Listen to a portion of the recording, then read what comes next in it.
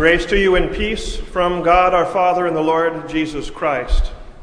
The text for consideration tonight from Ephesians, the 2nd chapter, you heard it read a moment ago. But now in Christ Jesus, you who once were far off have been brought near by the blood of Christ. For he himself is our peace. Dear friends in our Lord Jesus Christ, we've sung this Lamb of God, pure and holy, who on the cross didst suffer ever patient and lowly, thyself to scorn didst offer. All sins thou borest for us, else had despair reigned over us. And now tonight we sing, Thy peace be with us, and we reflect upon that last line of the 3rd verse, Thy peace be with us, O Jesus. That phrase brings to mind a slogan I'd seen recently. Maybe you've seen it too. Wage peace. The sentiment, no doubt, is a desperate plea in reaction to the way of the world. But indeed, it's the way the fallen world's always been, hasn't it? Some time ago, a statistic was published that reported that since the beginning of the recorded histories of the world's peoples, only 8% of the time has the world been at peace. In 3,521 now plus reported and recorded years, only a small fraction, only 266 of those years have been warless years. And of course, those are just counting wars between nations, not within households. More than 8,000 treaties have been pledged and broken during this time. Waging peace, it's not a very bright part of our track record, is it? That slogan, wage peace, rather suggests that by sheer human determination and goodwill, swords indeed can be reshaped into plowshares. If we just try hard enough, and by our own self-embrace, the world will be at peace. If indeed that's what the slogan's meant to say, then the slogan, then the thought and the idea is a fallacy that confounds generation upon generation, from Aristotle's to Thomas Jefferson's to John Lennon's and our own. As we all might imagine, nothing to kill or die for, no religion too. And we might imagine all the people living life in peace. It's wishful thinking, but really? And there's a reason that it's only been imagined. You see, we're a people ever at war, whether across oceans or within continents or within our neighborhoods or within our households. We're a people ever at war because by nature we're a people of war. You can imagine it any other way you'd like. That's exactly what Scripture says of us. It says that all human hostilities, especially and chiefly our hostility toward God, all human hostilities begin with sin. Isaiah says it. Your sins, he says, you've heard it many times, have separated you from your God. There's division there. Distance between us and God, and how quickly it impacts our relationship with others. How quickly was it after the fall into sin that Adam blamed his wife and God? And so separation became part of life between man and God, between man and his fellow man. There's division and distance. Paul says the fleshly or natural mind is enmity against God. Enmity is a condition of active hatred and hostility. The natural mind is enmity against God.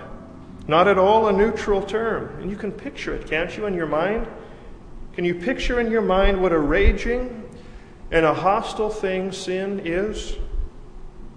It helps explain the sometimes it would seem unprovoked vitriol against God. We're not simply indifferent to Him. We're not neutral at birth. Not neutral in our position in relation to God, or even our disposition toward Him or away from Him, as if we were able to weigh the options and then choose whether we wanted to side with God or not. Not at all. But from the outset, we're at hostile odds with God. And if the main relationship with God has been severed so that man is far off, as our text says, from him and hostile to him, then certainly is it any wonder that we as entire peoples or as individual persons would be at odds with each other? Nation rises against nation, husband against wife, brother against brother. And the United Nations and the League of Nations and marriage and family counselors and ceasefires and called truces of every kind inevitably are left unable to wage the kind of peace that's going to last in this world. Wars begin in human hearts. Hearts naturally are hostile. And the evidence, look around. The evidence is all around us. The scorched earth and the burned bridges of our lives and the slain multitude of the conciliatory gestures of others, so often and coldly cut down by our words. All of it left in the wake, strewn across life's battlefields. The great walls of separation and fortifications that we erect between us and others, evidence all around you. More evidence? How about the uneasiness you might feel, not because you're on the warpath per se, but maybe because someone else's intentions toward you are anything but peaceful intentions? More evidence? How about the disdain in which God's Christ is held? Well, we saw that reflected in the Passion reading tonight. They mocked him. They crucified him. But friends, it's a disdain that we see in our own lives whenever we, with thoughtful intention, would sin and so crucify Christ anew. Evidence all around.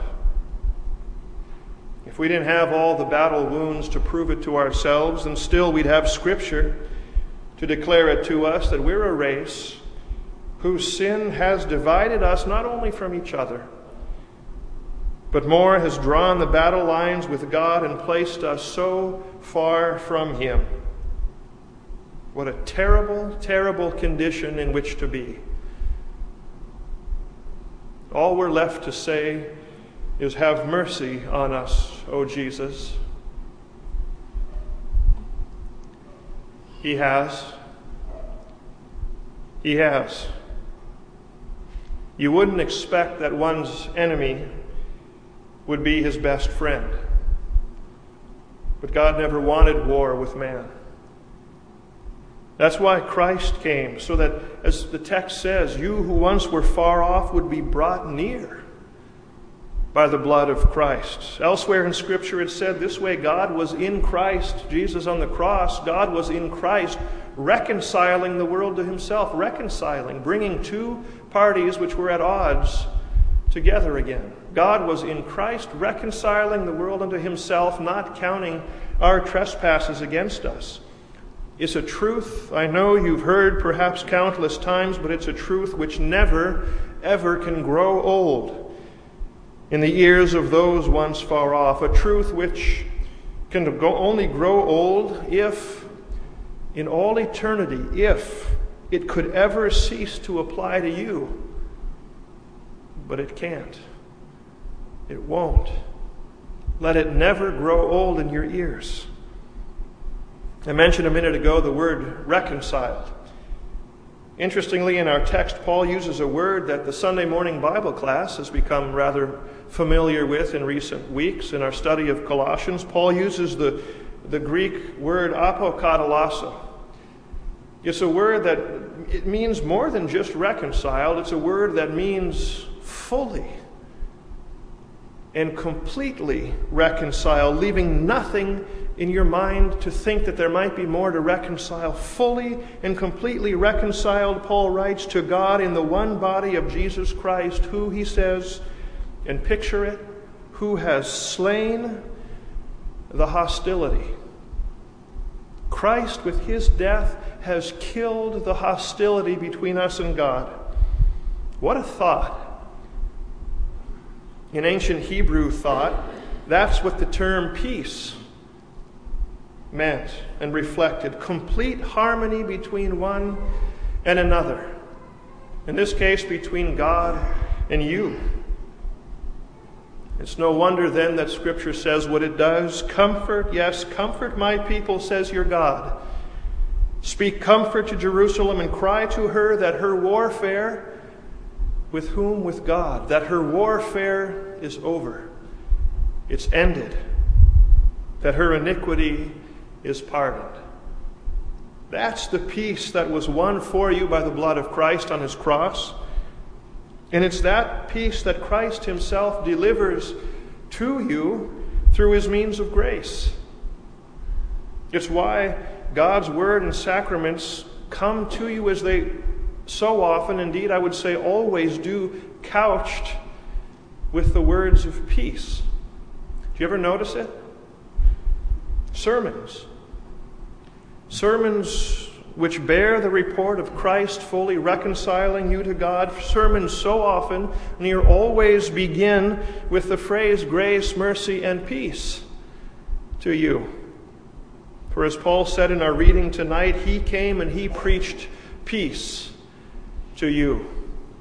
And certainly he still does. After then, you, his reconciled people, on a typical Sunday, have heard the report. And as you then stand in the context of the service, you then stand ready to receive Christ himself in the Holy Supper. What's said to you as the elements have been prepared for you? The peace of the Lord, the pastor turns. After consecrating the elements, the peace of the Lord, he says, the peace that's enwrapped in these elements, the peace of the Lord be with you always, he says. And then soon after that, having come to the table and received Christ in the meal, soon after that you're dismissed from the Lord's table, at which table Christ draws, mind you, nearer to you than anywhere else on earth in his flesh and blood to forgive your sins. And then you're dismissed from that table with the assurance that you can, what? Depart in peace. Fully reconciled to God, and then soon after you're dismissed from this place. God having drawn near to you and to me, we who deserve to be so far off, yet we're dismissed from this place with the confirmation that the Lord has and he will lift up his countenance upon you and give you his peace. You see, peace for us by the blood of his cross, peace to us by his means of grace. How could we then, who were far off but have been brought near by Christ, how could we then not be impelled to make peace between us, where peace can be made with others? Perhaps a wall of separation has been erected stone by stone, word by word, between you and someone else, and it's a sturdy wall. It's a proud wall, a wall that will begin to be dismantled if and only if the one on the other side takes the first step and he begins the peace talks and the negotiations. It's a good thing that God didn't wait for us to come to that table. Didn't our reading today say, he has made both? Paul was talking about there, Jews and Gentiles, but he has made both one and has broken down in his flesh the dividing wall of hostility, thus making peace. Does he not do it also with us, for us? Peace for us by the blood of his cross, peace to us and with us through the means of his grace, peace now between us, his people, who pray as he did, that we might be one in every respect. And then peace he leaves with us too. That's a peace before us and a peace behind us, a peace beneath us in life's conflicts that rage on until this life's end. You see, Sometimes we imagine that peace means the absence of all conflicts. That's not necessarily the case. It does, though, mean security. Security amid all conflict. It means knowing that Christ goes before us and that He is our rear guard behind us and that He is the security that we need beneath us. It reminds me of two artists who some time ago set out artistically and graphically to paint peace, a concept of peace. Well, the first painted on his canvas a carefree boy. You can picture it, I'm sure, a carefree boy sitting in a boat on a little placid lake without as much as a ripple to disturb the glassy surface of the water. Well, that is one kind of peace, but we don't know that kind of peace here below. The other artist, in painting peace, painted a raging waterfall with winds whipping the spray all about. And on a limb, overhanging the swirling, churning water below, a little bird had built its nest and sat peacefully there brooding her eggs while the waters rushed and they raged. There will be tribulation in the world. You know who said that. The one who once slept in the stern of the boat as the wind and the waves howled and pitched all about him. Jesus said there will be tribulations in this world, but then He said this, "But be of good cheer. I have overcome the world." Be of good cheer. I have overcome the world. Recall that tonight. Recall that tonight when you lay your head down to rest. Recall that you've been reconciled completely to God, brought near to Him by the blood of Christ Jesus. Recall that tonight He's delivered that peace to you through a word that can't be shaken from a pulpit built to preach that peace to you. Recall that He's done the real work in demolishing the dividing walls that have stood between us. Recall it all.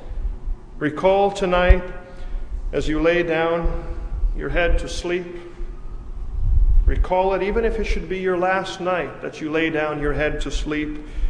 Recall that whatever rages before you or behind you or beneath you, recall with the psalmist tonight that you too can both lie down and sleep in peace. For You alone, O Lord, make us to dwell in safety. That peace, Thy peace, ever be with us, O Jesus.